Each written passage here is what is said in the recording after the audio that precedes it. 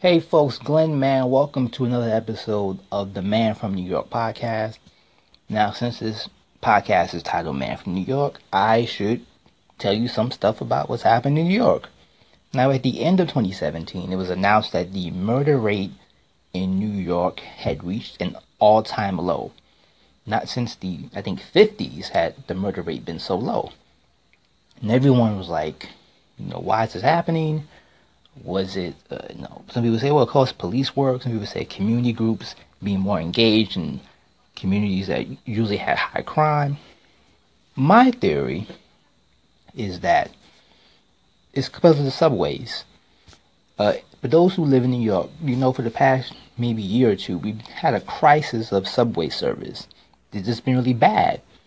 And I think the reason why the murder rate has been so low is that it's so hard to get to who you want to murder on time. It's just hard.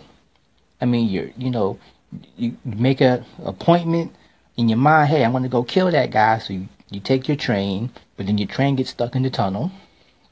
And by the time you get to your destination, the person who you were going to kill is already left. And I think that's one of the big reasons why the crime rate, especially the murder rate, has gone down.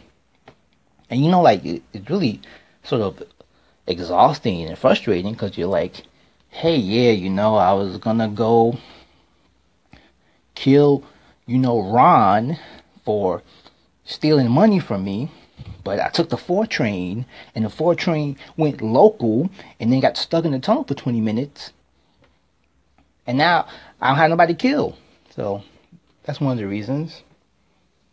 But also, another reason why I think the murder rate in New York has been so low is that there's so much else stuff to do. Like, you could get angry and frustrated and be like, yeah, I could go shoot and stab that person, or I could go down to Soho and get a cronut. Or, I'll go check out some cool street art in Williamsburg. Or maybe I'll just go up to Harlem and go to, Red Rooster. It's just there's too much to do in New York. Right? It's, as far as recreational activities, murder has become like 3rd or 4th on the list, where it used to be maybe number 1 or 2 for many people. Now, when I was a kid, I grew up in the 80s and 90s. So we talk about, real, recognizing real. It was really tough back then. And, of course, you had the drug epidemic, crack cocaine, and you had a lot of shootings, and it was just a really rough time for New York. But one of the dumbest crimes I remember as a kid, it was sort of like insular. It was like a widespread thing in the city that I know of, or even nationwide.